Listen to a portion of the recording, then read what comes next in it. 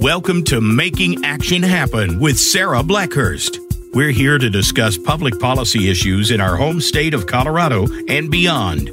Making Action Happen is presented by Action 22. Find out more about our organization at action22.org. Now, here is your host, Sarah Blackhurst. Hi, welcome back to Action 22's Making Action Happen. We are excited for our show today. We've got we've got three really great guests. We're going to dive right into it. I want to introduce you to Paul Hendricksen, and then after we hear from Paul, we're going to talk with Shawn Martini from Colorado Farm Bureau. He's going to visit with us a little bit about an interesting initiative in Colorado that would introduce additional wolves into public lands here, and it's on the ballot. And then he's also going to talk to us a little bit about some trade negotiations that are going on with the UK. And last, we'll hear from Kevin Wilkins, who is the Executive Director for San Luis Valley Resource Development Group, and talk a little bit about what we're trying to accomplish with a regional approach to economic development. But first, I'm sitting here with my good friend, Paul Hendricksen. Paul is a bit of an entrepreneur, but he's an IT specialist, and he has a pretty interesting background. He is an Army veteran, and when he finished with his service, he got a degree here and then started his own IT tech business. A few years ago, or about a year ago or so now, he sold his company to CMS IP Technologies. So, Paul, I just want to talk, before we get into CMS IP Technologies, I want to talk a little bit about your approach on business, because you first started as a veteran and you had a skill set that was a little bit difficult for civilians to wrap their brain around. So the whole idea of you starting an IT consulting business came from this idea. Tell me a little bit about that. Well, it was a dream that was dreamt up on a cot in Afghanistan, and living the American dream of life, liberty, and pursuit of happiness, and starting a business. And I found myself to be a better IT guy than a business owner. And when I was approached by US Connect Holdings, Miss Rand, my CEO, and Derek Bell, my president, to be acquired, I wanted to jump on it. One, because of their breadth of knowledge and the resources that they had at their fingertips, and how I can move forward in the industry and help leverage US Connect's power to really expand our competency out nationwide. So US Connect is it's a nationwide company. And what they've done is they've acquired some of these smaller IT businesses. Rural. And so they've really done an amazing job in that space. And it's not one that a lot of companies want to go after, because they just don't know how to work in the rural space, number one, and they don't think they're going to get enough return on investment. So this is kind of a cool concept that they've done. They also own another Action 22 member, Rye Telephone Company, but they really sort of cater to that rural space. So how's it different to work within that rural space? Well, one, it's a niche that not many people want to go after, because, like you said, it's cost prohibitive in many cases. But they have the ability to provide fiber to the home in rural places like Rye, and then our other rural areas in Texas, Georgia, all the way out through the eastern seaboard. So it's really cool to see that they bring a technology that normally you would never get unless you're in the metropolitan areas. Right. Well, we have some of the best, because of them, we have some of the best internet service anywhere in the country, because we have fiber directly to the home, which is a huge, huge deal. Darn right. Yeah. So what do you do specifically with CMS? So CMS is the Managed Services Department of US Connect Holdings. We are the specialists that can bring outsourced IT or specialized IT skill sets to a business. Our value prop is that you get the quality engineer that you normally would be paying primo dollar for to keep employed. So as a managed service provider, we're a small fraction of your monthly overall costs, and we help maintain your infrastructure so you can focus on business. So I rely heavily on you for all my IT support, for all of that sort of thing. I do not have any idea what managed services are.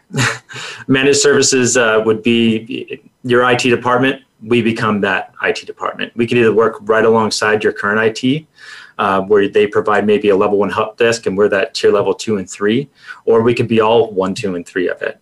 We could even outsource it in a way that you take your IT out of the picture from your office and we provide just the computers on site and your infrastructure is hosted elsewhere in a hybrid cloud model or all the way up in the cloud as a cloud service provider.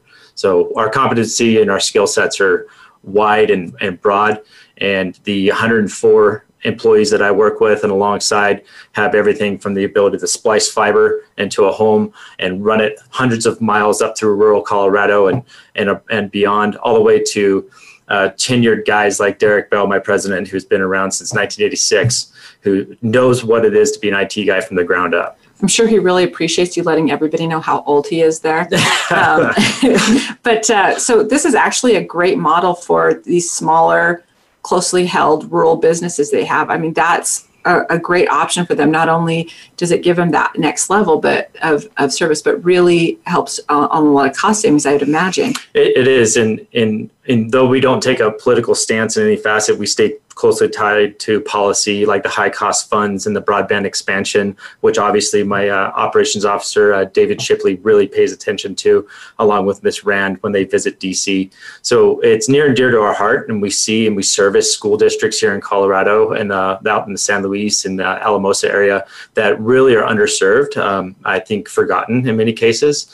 And just getting internet during this COVID crisis to students who live 50 miles outside of the school's limits, who can't get solid internet access, even through the hotspots that some of these other companies have provided at no cost. I mean, they serve them no good because there is no cell reception where they're at. Right. So we're coming up with clever solutions to provide the schools the means of access to service their students and helping them tell their story and helping to nurture the technology that the students deserve. One of our school districts approached us just this week about working with History Colorado and starting to develop a virtual reality, when they go out on field trips, to really do a virtual reality, lessons learned, being able to see the areas that they live in and the history behind them, because San Luis is one of the first towns in Colorado. So they have a lot of history there. So History Colorado is going to start pouring quite a bit of time and resources into helping those kids get access to that technology, which means that as an IT service provider on a budget, we have to provide them with the technologies and resources that they could use to best serve their students.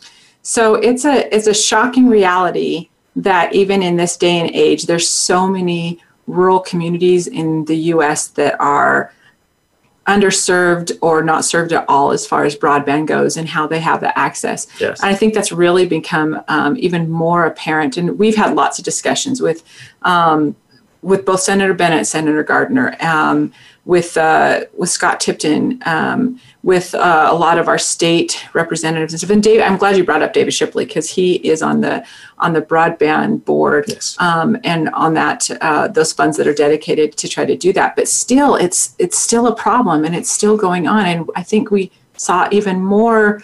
It's more I don't think it's more prevalent, but it's more pressing than ever before with COVID.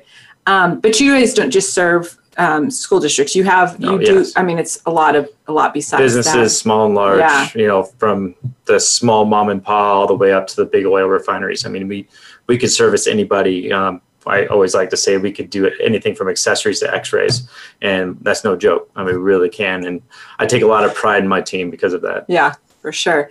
So I'm just curious, was there anything during the COVID crisis and you guys were working even harder than ever, I know. Is there anything that you learned or discovered that it shocked even you?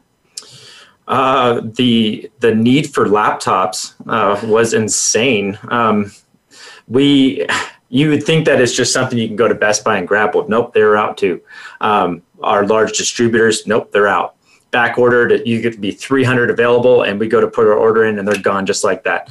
So our school districts, especially, were struggling because the kids had just Chromebooks. Well, in a lot of cases, you need the Windows-based laptops to be able to do some of the other features and applications that are available for learning, because it's not all web-based sometimes. So it's pretty important to recognize the trend in technology requirements and be able to predict that in the future. Yeah. So we have a plan for that, and we have been working diligently on that and just kind of stocking up as needed, because if we do get locked down again, CMS is going to have some sort of solution for you to keep your business rolling. Right.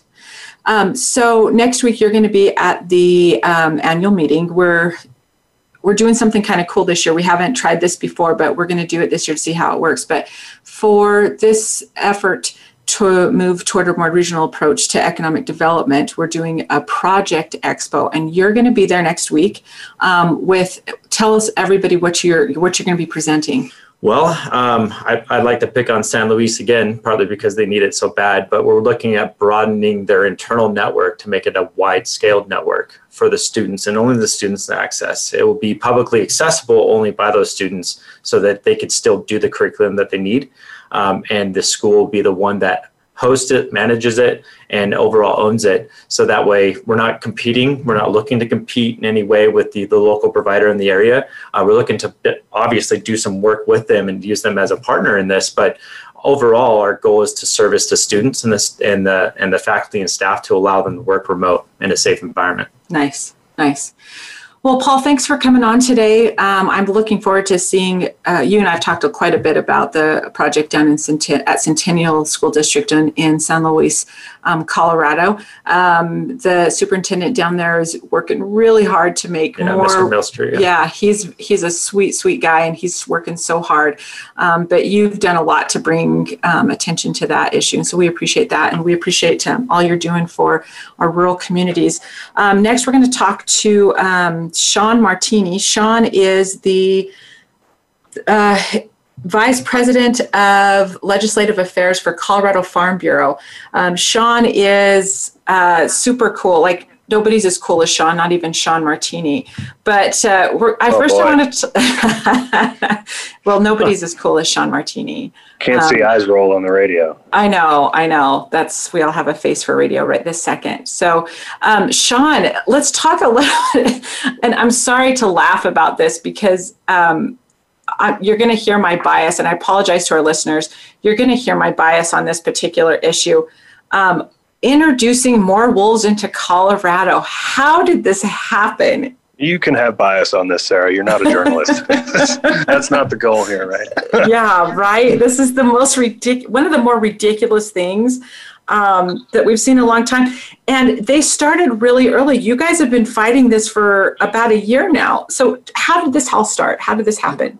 Yeah, they started really early. The proponents of Proposition 114, which is an initiative that would forcibly introduce wolves into the state of Colorado, only on the western slope.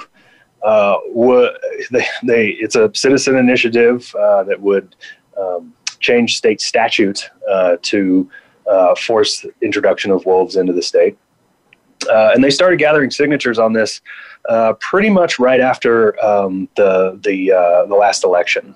It was very, very, very early in 2019 when they started gathering, and they made the ballot in January. And Colorado Farm Bureau, along with a whole other group of agriculture and business organizations, came in and started Coloradans Protecting Wildlife, which is the issue committee, to oppose Proposition 114 and ask voters to vote no in November. So from the onset, I was super curious as to why they would want to do this, because I say, and you can't say it, but I'll say it, it's introducing additional wolves into Colorado. So wolves are already here, correct? I mean, I didn't just make that up. No, you didn't make it up. Colorado Parks and Wildlife has identified a pack in Moffett County. They've identified the fact that pack is breeding and reproducing. They've seen pups. And the agency gets more than 100 reports of wolf sightings around the state every year. You talk to anybody on the western slope, if they haven't seen wolves or wolf sign, they have talked to somebody who has, or talked to somebody who's talked to somebody who has. They are definitely here. And only in 2020, with the pig of a year that we're having this year, would Colorado voters be faced with a ballot initiative that would spend taxpayer dollars to introduce a species that we already have in the state. So speaking of the ballot, there is so much on the ballot, and there's several really important things on this ballot. I feel like it's another pollution of the ballot. It's going to be, I don't know. It's I like asking, the term pollution of the ballot. It's everything that is wrong with the way ballot initiatives work in the state of Colorado. It pits the Front Range against the Western Slope because folks on the Front Range are going to be the ones who decide this issue at the ballot box. And should it pass, they will be able to pat themselves on the back and feel good about being an environmentalist for the day, and then never have to deal with any of the consequences associated with what's going to happen because it's all going to take place on the Western Slope. So let's talk about the environmentalist thing for just a second. And you've already heard me because you and I have talked about this. My kid is he likes to think of himself as a bit of a junior environmentalist. Mm-hmm. And when he first heard this, he was really upset about it. And he kept talking about it over and over again. Why would they do that? Why would they do that? Finally, I stopped and asked him why they would do that. What was he so upset? Like, what did he see the problem was? And what he said is, what about these wolves? Where are they going to get these wolves? Why are they taking them out of their environment and putting them into a new environment that is already stressed with a drought and with constant fires and that whole thing? What possible rationalization, he didn't use the word rationalization, I think he may have used a bad word, but what possible rationalization could they have to do that to these wolves? So I don't understand what the rationale is about how this would help the environment.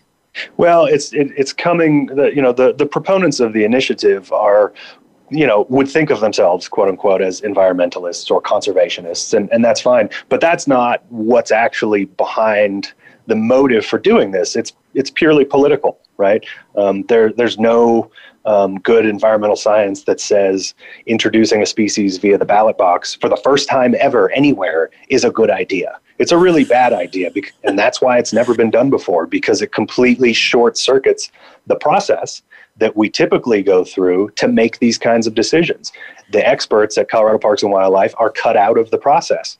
They're not able to weigh in because they're a state agency. We know in the past, 4 separate times as early as 2016, or as recently as 2016, the Colorado Parks and Wildlife Commission has looked at the issue and said, no, it's not good for Colorado. For a number of different reasons. And to your son's concern, it's concern for the wolves themselves and the success of the species, essentially trying to make a square peg fit into a round hole, introducing a species that's not going to be successful here necessarily, but also the impacts to other species in the state of Colorado. We're below target in a number of game management units in the state on elk and deer. We can't weigh what that's going to do in this situation because we're not given the opportunity because it's forced through the ballot. We can't weigh what the impacts might be to the moose in Colorado that Colorado Parks and Wildlife has been clawing their way back to good population levels over the last couple of decades in this state. And so, everybody is really threatened by this because it's not how we manage wildlife, not only in Colorado, but across the country. It's just not the way we do it. And there's a reason we do it the way we do it. And it's not via the ballot box. Well, it's because it's taken it out of the hands of the scientists. These are the people these are biologists. They're actually environmental scientists, and you want to do it by the ballot measure. It just doesn't make sense to me. But also the impact on the existing population of wolves. You're introducing an invasive species, and I don't know how you define it any other way. So I'm really surprised by that. So let me ask you one more question along that vein, and then I want to change subjects because I was on a really interesting call with you this week. 2 questions. One, what is it going to cost the state of Colorado? Well, that's part of the problem. We don't really know. The Department of Parks and Wildlife put a guess at a price tag of at least $6 million based on what's happened in other states where the wolves have been introduced through the normal channels, I should say, in consultation with wildlife officials, both federal and state wildlife officials in Idaho, Montana, and Wyoming. Those costs are significantly higher. And we would anticipate that to be the case here as well, just because of the complexities associated with introducing that species into a state that has 3 times the population of Montana, Idaho, and Wyoming combined. The proponents like to talk about the fact that, look, introduction was super successful in Yellowstone, and that may be the case. I don't know. I'm not a biologist enough to know whether it was a good thing or not. Even if I concede that it was a good thing, the national park, Yellowstone National Park, doesn't have skyscrapers in it. It doesn't have highways in it. It doesn't have mines and transmission lines and all the things that this species will run into in this state. Right. And so that really compares apples to oranges. And that's really the justification that the proponents use is, look, it was great in Yellowstone. It'll be good here too. Yeah. That's not necessarily the case. So I guess my last question is this, and this is what I'm really curious about. Who's funding this campaign? I mean, who's behind this initiative? Like who's paying for it? That's what I'd like to know. Yeah, I sort of harken back for the days when environmental organizations actually use their donor money properly by doing actual conservation, and now they just run crazy ballot initiatives. It's being funded by Defenders of Wildlife and the Sierra Club, the Tides Foundation out of San Francisco, kind of the standard folks that like to engage on these kinds of issues, because again, it's less about environmentalism and conservation and more about politics. And that's what this issue is here. They're taking what should be a very collaborative process based on the science, but also looking at other impacts that this kind of an action would have on the economy and the communities and the character of our communities and the various constituencies within the state, and asking voters to do their dirty work for them and force it into consideration and force wolves back onto the land without having all the information and being able to make an informed decision. Again, I have a hard time understanding the rationale. I mean, honestly, they could do a better job raising funds and getting support of everybody if they were actually doing things that would be supportive of the environment. But I just don't see how this is on any level. And I know that the pushback that you get is, oh, this is, just a bunch of ranchers who are having a hard time with it. And I hope that everybody understands that this is not just a bunch of ranchers that have a hard time with it. This is just a ridiculous removal of science and scientists making decisions to put it in to the ballot measure. That's the only thing I see it as, is that they don't like the science that they came up with, so they're gonna try to rewrite it by putting it on a ballot. I don't know what else to say about it. Exactly. In this case, wildlife experts and the people who are tasked with balancing all the varied interests and making a decision on what's best for Colorado and what's best for the species itself have said it's not a good idea, and the proponents can't stomach that, and so they're going to do an end run around that process that's been working since the time of Teddy Roosevelt, and ask the voters to do it for them, and it's really a shame. And so that's why we're asking voters, even if you like wolves, you can be an environmentalist and vote no on Proposition 114. It's not about disliking wolves. It's about saying no to a very improper process and politicizing science. And it's about saying no to that.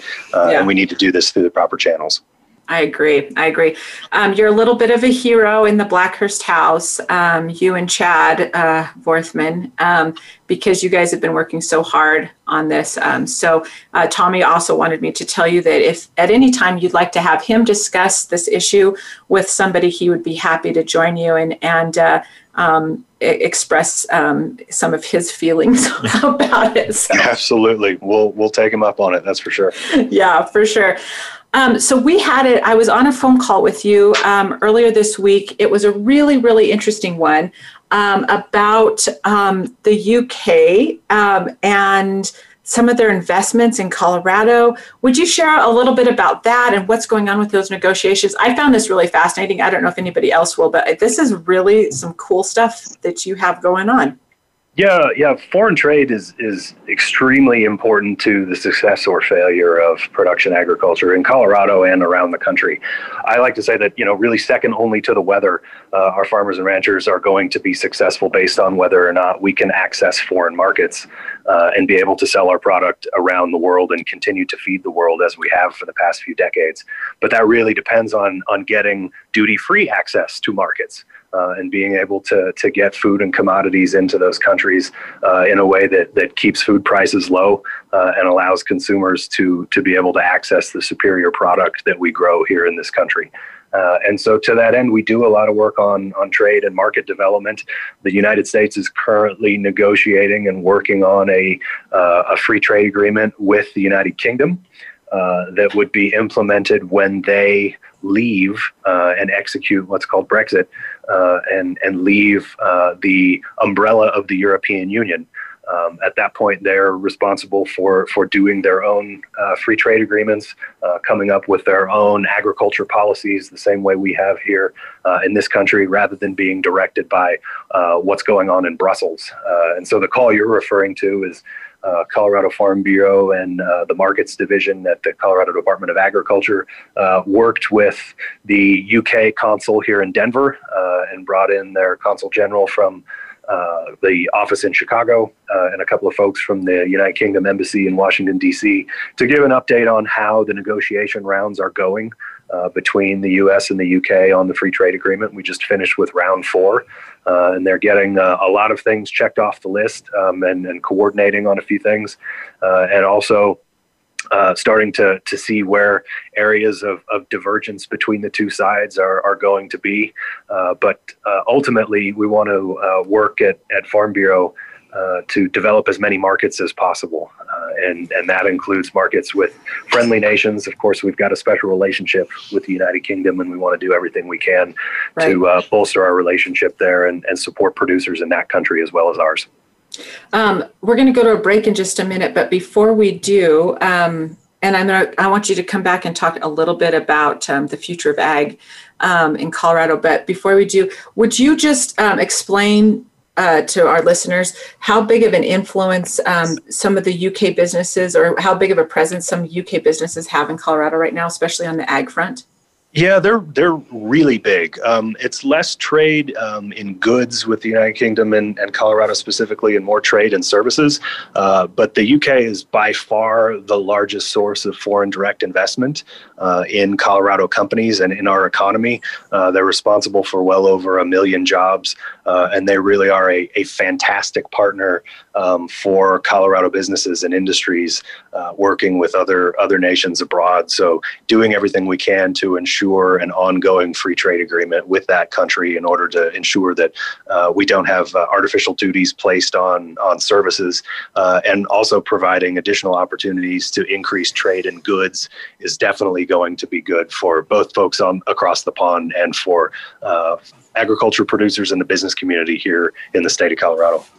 Yeah, I was really surprised. I had no idea. I think I heard on the call that there's something like 200 businesses that are UK businesses that are here in Colorado, and they, for whatever reason, they're choosing Colorado. So I was thrilled and surprised to hear that, and that's huge. So I appreciate the work you are doing on that. When we come back from break, I would, if you wouldn't mind, I'm talking a little bit about the landscape on the legislative side, especially with regard to agriculture in Colorado, what we can expect this next season or this next legislative session. Can you stick around and do that with us? Sure. Okay, great. Happy to. So you're listening to Making That Action Happen on Voice America Network. I'm Sarah Blackhurst, and we'll come back right after this break.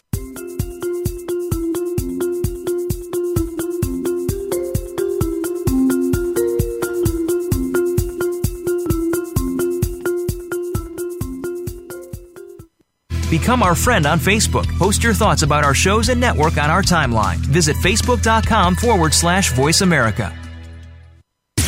Voice America programs are now available on your favorite connected device, including Amazon, Alexa, and Google Home. Through streams with Apple Podcasts, TuneIn, and iHeartRadio, listening to your favorite show is as easy as saying the show name followed by the word podcast. Hey, Alexa, play Finding Your Frequency podcast. If that doesn't work, try adding on TuneIn or on iHeartRadio or on Apple Podcasts. Tune in to the Voice America Variety channel on the Voice America Talk Radio Network. Voice America Variety broadcasts a diverse array of topics, reaching a global community. Our experts come from all walks of life, and the topics they discuss are everything from current events, arts and entertainment, leadership, parenting, relationships, self-improvement, career advice, and a variety of other topics. Check us out today. You're sure to find something of interest. Voice America Variety. Talk on today's hot topics. Have you become a member yet? Sign up now to become a member of Voice America. It's always free and easy. Plus, you get to take advantage of some great member benefits. Get unlimited access to millions of hours of on-demand content across all of our channels. Keep track of your favorite episodes, shows, and hosts in your own customizable library. Find out what shows you might be interested in based on your favorites. Plus, you get insider access with our newsletter. Membership gives you more. Sign up at voiceamerica.com and click register at the top right. The Internet's #1 talk station. #1 talk station. VoiceAmerica.com.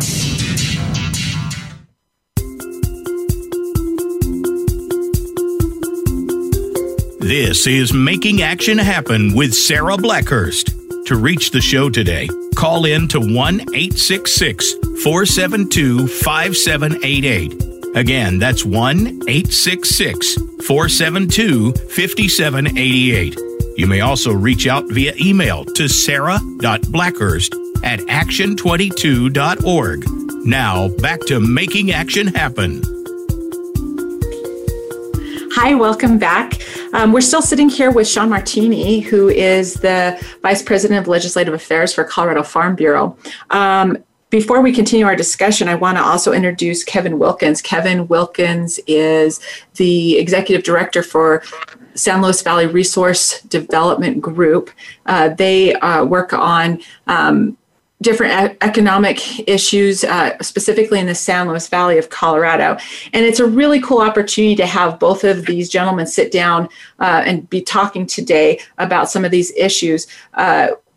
We had a discussion a while back about really coming out of COVID, the need to have a strong strategy for not only economic recovery, but to take a regional approach to recovery and development for our entire region. And because we have such a strong ag presence throughout the area, and especially in the San Luis Valley, it's a great opportunity to have Shawn sitting here and discussing this. And so I kind of wanted to talk a little bit with Kevin first, and then we wanted to continue the discussion about foreign trade, the UK, what that's going to look like, because there's a whole lot of trade that goes on with goods out of the San Luis Valley. So Kevin, will you introduce your organization just a little bit more, and then talk about why you think, especially now, there's such a need for this resource development, but a regional approach to economic development as well.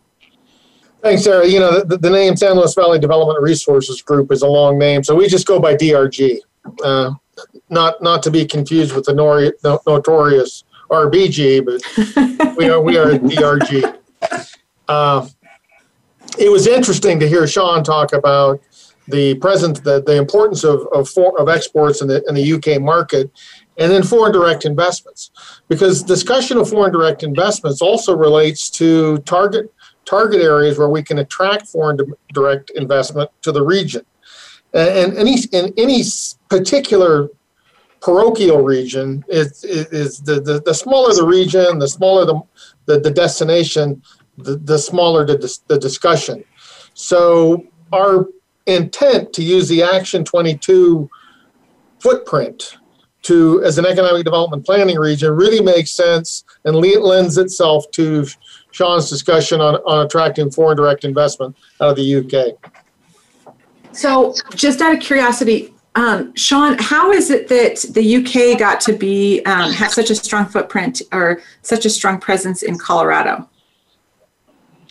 You know, I don't necessarily know the history. I think because we were initially a financial hub before the Great Recession, we're now a tech hub. We've got a well-educated workforce. Our economy is broad and deep, and we're not concentrated just in one sector. And especially on the finance side, you know, London is a global finance hub, and the fact that we share a common language, a special relationship, just positions us very well in order to have good relationships with foreign partners, both on goods trade, like we do with Canada and Mexico through USMCA, and with the UK and other governments around the world, particularly on that side with foreign direct investment. It just makes a lot of sense. There's opportunities there and points of connection, and to the extent for Colorado that we are. At least in the past, we're a little bit more of a mid-sized city in the center of the country. That kind of investment from a foreign country registers a little bit higher than it might with some of the larger cities on the coast in terms of who's investing and what countries around the world are engaging. So, Kevin, there was a little bit of I think, worry and angst as we were having some trade war issues going on. How did that affect the San Luis Valley?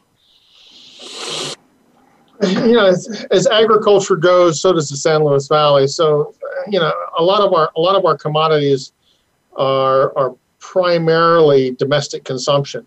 So we were impacted, but probably not as severely as some of the areas, the more wheat and corn growing areas that have a more commoditized market to them.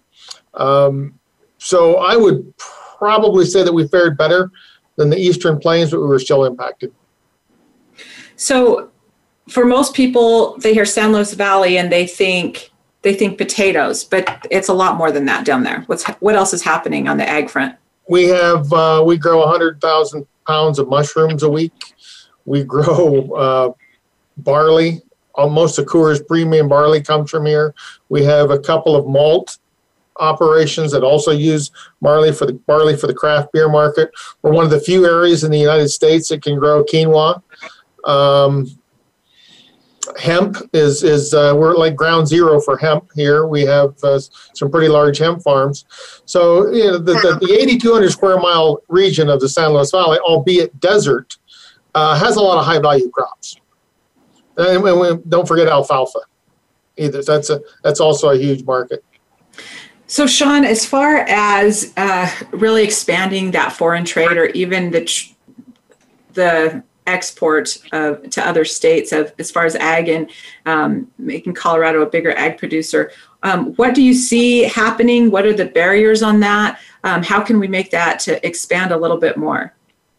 We really push everywhere we can with partner organizations like Department of Agriculture and the U.S. Meat Export Federation and the U.S. Grains Council, really working on foreign market development around the world. We're really pushing on opportunities in Southeast Asia right now, which also comes with the geopolitical benefit of cozying up to friends and neighbors in that region in an effort to push back against China's hegemony in the world, and also continuing to bolster relationships and increase cross-border flows on goods, and especially agricultural goods, into Canada and Mexico. Those two countries are the largest export markets for Colorado agricultural products, and we want to continue to ensure that relationship stays in place, and we can look for areas of growth there. And then, additional agreements that might be larger for other industries like financial services and technology and auto and those sorts of things, but provide additional opportunities on the margin for agriculture and future expansion as people on both sides start to figure things out, like with the agreement between the U.S. and the United Kingdom. So we really want to do everything we can to push those opportunities everywhere and work on emerging opportunities with the idea that while they may not be really a huge blowout for production agriculture and commodities trade at the start, there's certainly opportunities to cement a deal, initiate relationships, and start to potentially grow that more in the future. Right this second, what's the biggest barrier? Around the world, it's just the complex nature of negotiating trade agreements. Of course, there's been some headbutting between the agriculture industry and the current administration in terms of its approach to global trade and the impacts that the actions it has taken has had on agricultural trade, particularly with China, but also the concerns about USMCA prior to that deal finally being ratified and cemented and inked. But it's just, you can't take your foot off the gas. You constantly have to be looking for new partners and initiating negotiations so that with the long lead time that is associated with negotiating these very complex deals, you can start to get them to fall into place and wrap them up, as we have with the Trump administration on Japan, plus up in South Korea, particularly for agricultural trade, was really good. And now working with the UK to cement a deal as well. Sarah, this is a good point of the importance of establishing local relationships in foreign markets. And this is another way where if we expand our regionalism to so that we have more resources, the economic development community can take a more active role in working with Farm Bureau and some of these others on orchestrated trade missions, so that the relationships outlast the political cycle. That's really what you're trying to create, is something that would outlast the political cycle. I think. Without really saying it, that's one of the bigger barriers is kind of every 4 years we're in a wait and see mode. And these are decisions that are going to affect the next 10, 20, 30, next generation on some of these things. There's a couple of issues I'd like both of you to weigh in on that I've been hearing a lot about, especially during COVID. The first one is the disconnect, especially with beef producers, but the disconnect between producers and those who package from, and it's the huge cost. There's just a big disassociation with that. So what a producer will get and what you're paying for in the store are vastly different. There's a huge gap there. So can you talk a little bit? I hear almost daily from one of our ag producers, and I know, Shawn, you hear about it all the time too, about how they're just getting killed on this issue. What are you hearing? Is there any hope at the end of the tunnel on this? Yeah, it's a difficult issue because there's a lot of policy prescriptions that would make marginal improvements potentially in this issue, but it's like so many things with commodities. It comes down to the supply chain, and COVID was really the perfect storm, especially as it pertained to protein markets and beef specifically. When you looked at the very disparate impacts that not only COVID but the shutdowns and then the resulting change in consumer purchasing behavior had on that industry. We had, the shutdown of restaurants, which precluded and essentially stopped the consumption of very high value cuts of beef that really return value to the farmer and rancher growing that beef, because so much of that is consumed at the restaurant level. That went away in the span of about 2 weeks, and consumers shifted from spending about 45% of their food dollar in restaurants to spending about 90% of their food dollar at the grocery store. And when they're purchasing beef at the grocery store, of course, then you have the dynamic of runs on the grocery store, everybody buying up more than they otherwise would. And so that tightened up supply and drove up price. Even in the cuts of beef that are typically purchased at the grocery store, which are lower value and don't return as much value to anybody along the supply chain, not least of which the guy at the start of it, which is the cow-calf producer. And that whipsawed around a number of times during the COVID shutdown and really caused a significant accordion effect throughout the supply chain. And the thing that we really learned was the critical node in that chain is beef processing and the ability to continue to send fed and fat cattle in one side of that plant and have boxed beef come out ready for retail and restaurant purchase on the other side. If that shuts down, as happened in Greeley, that has repercussions throughout the supply chain and the whole industry, and they're not really good for anybody. So did this issue just start with COVID, or was it sort of already there? It was sort of already there, but COVID definitely made it lay bare and really pointed out some of the disparity there. The thing that it did, though, is as I just mentioned, it really pointed out just how important processing capacity is to the success or failure of people up and down the supply chain, and for consumers as well. We want to get them as best a deal and as much value for their food dollar as we can possibly get them, while still ensuring that there is a fair and significant return for people up the value chain and further up the supply chain as well. Ending, of course, with the folks who make up our membership, cow-calf producers, right? Right. And so we want to do everything we can to make sure that they see a return on their investment and get a fair price for their product that they are working so hard to produce in a safe and efficient manner.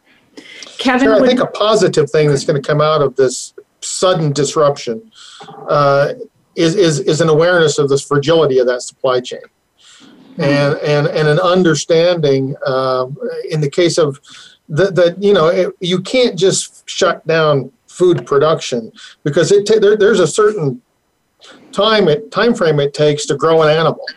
There's a certain life cycle it takes to start a mushroom before it's harvested. If you have a sudden disruption of that, you still have to feed that animal. You still have to water those crops. So a consumer awareness of that is a good thing, and then just an enlightenment on the differences between how we box, package, and deliver food service as compared to how do we box, package, and deliver to a retail market.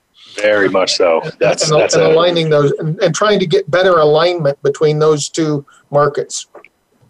Yeah, that's a key piece. It would have been one thing if we had COVID and a lot more people increasing their purchases outside at the retail counter outside of what we would normally account for and have in the retail supply chain. It's one thing to have supply tighten up there, but to have such significant slack on the food service side together is something I don't think we'd ever necessarily seen before. And to your point, trying to change equipment and deploy capital in a way that we can effectively use the excess supply that was in the food chain, the food services end of the chain, and redirect it to retail is the key piece. And trying to do that quickly was very clear that's not the easiest thing, that's for sure.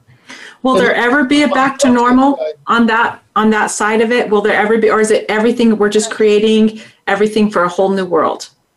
We're going to get better at it. And that's the thing. Even on the protein side, these food processing systems are designed for a certain weight of carcass. So it's not like you can just get a bigger animal.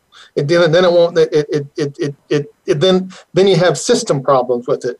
So I think we're going to come out better because we're going to be more aware and have sharper pencils. Shawn? Yeah, I would agree. There's certainly changes that can be made. The industry has learned a lot from this.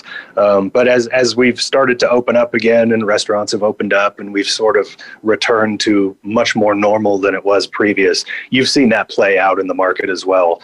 Supply has evened out. The supply chain has started working again, and prices have returned to a more normal channel as a result. So, and we all honestly don't have time to fully do a deep dive on my next question, but I'd like you guys to both touch on this. I think one of the issues before COVID, and I think it's going to be even more of an issue now, is seasonal workers, migrant workers, and how we do that. What needs to happen next on that? Because it wasn't working right before. I don't know that it's working any better now. Is this an opportunity to make that better? And if so, how do we make that better? Yeah, it's always a difficult issue because that is another critical piece in our ability to make sure the supply chain runs, right? And having producers here in the United States have access to foreign labor who want to come here and be able to earn a better wage than they might at home is critical to the success of a number of significant niche sectors within the agriculture industry.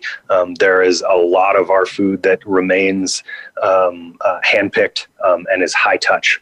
And our producers have to have access to that labor force and able to make sure that it doesn't rot in the fields. So we've got to figure that piece out on the policy front, how to make one side of the aisle happy and the other side of the aisle happy, so that agriculture doesn't keep getting caught in the middle with what they currently have, which is a program which is essentially unworkable, aside from a few very specific areas where producers have been able to figure out how to navigate through the red tape and all the barriers that are erected to them accessing that workforce in an efficient manner, and try and make that process work a little bit better. Kevin, what do you think? There's a seasonal nature to commercial agriculture, especially when it's done outdoors, and that means workers have to migrate. And whether it's H-2A, migrating from another country and to do our seasonal work, and then migrating back home to do seasonal work, workers must migrate in order to do this labor, and it is hard labor. I think compensation is fine. I think treatment is probably satisfactory, but you're also going to see some innovation that comes along with this. We're seeing it in the leafy green market, where they're moving to indoor growing environments, which are found to be just as cost effective in many cases as growing it outside. That can be done year round. That's not seasonal. So there's going to be some technology that will allow some commodities to maybe be less seasonal, and then you're going to be a move towards mechanization. I know from my work in Yuma, Arizona, that the lettuce industry is already looking at if they can do some lettuce varietals that are more suited towards mechanical harvesting. So you got two things going on with technology. Will it ever replace commercial agriculture? No, but I think it will help flatten out some of the curves. Well, gentlemen, I appreciate you so much being on. I think this was a really great discussion. I really hope quite a few of our listeners will sort of share what's happening here, and some great insights. I appreciate you so much. When just the last few minutes of our show, I want to talk. I always like to talk a little bit about how we make action happen, and this was a great example today of how we have so many people in so many different arenas, but we're really working toward the same objective on a lot of these things. We want there to be a vibrant ag community, a vibrant economic community. Next week, our show is going to be live from the Action 22 annual meeting. We're going to do two things. We're going to be doing a ballot measure forum, and then the next day we're going to be doing a project expo. And this project expo is going to be focusing on the different projects that are going on around the region that really will move the entire community toward economic development and economic health in that recovery piece. Action 22 has always really enjoyed a strong and very healthy working relationship with our executive branch. So I just wanted to tell you who actually is going to be at our meeting next week. Besides everybody who's registered and everybody who's coming, we're going to have Dave Young, who's the Colorado State Treasurer, Phil Weiser, who is the AG, Senate President Leroy Garcia, and Jared Polis will all be there in person on one of those 2 days. We have all the candidates sitting down and having roundtable discussions with the people who are putting on or who are working on these projects. From Senate District 35, Carlos Lopez and Cleve Simpson, they're both running for that space. We also have from House District 47, Bree Buenteo and Stephanie Luck. From House District 46, John Ambler and Danae Escar. From House District 62, Donald Valdez and Logan Taggart. From House District 64, Richard Holtorf will be joining us. And from House District 65, Rod Pelton will be joining us. These are all the really incredible candidates. They're members of Action 22, and they're wanting to work with us to really lift together to bring our region and our state to where it needs and deserves to be. With that, I want to thank everybody for joining us today. We had a great time with Paul Hendricksen, CMS IP Technologies, with Shawn Martini, the super cool dude that he is from Colorado Farm Bureau and all the great work that the Farm Bureau does, and Kevin Wilkins from San Luis Valley Development Resource Group. I think I finally got it right that time. Thanks, everybody, so much for joining us. We hope you can join us next week, where we are going to be doing the show live. We're going to have Phil Weiser on for a few minutes, who is the Colorado AG. He's done some incredible work. This is a guy who absolutely works outside his mandate as Attorney General. We'll have a few other of the community leaders around, some of the candidates who are running for office. We're going to have a few surprises. We're just going to see what happens. It's going to be a great time. I hope you can join us then. Thanks so much for being with us. This has been another edition of Making Action Happen with Action 22 on the Voice America Network.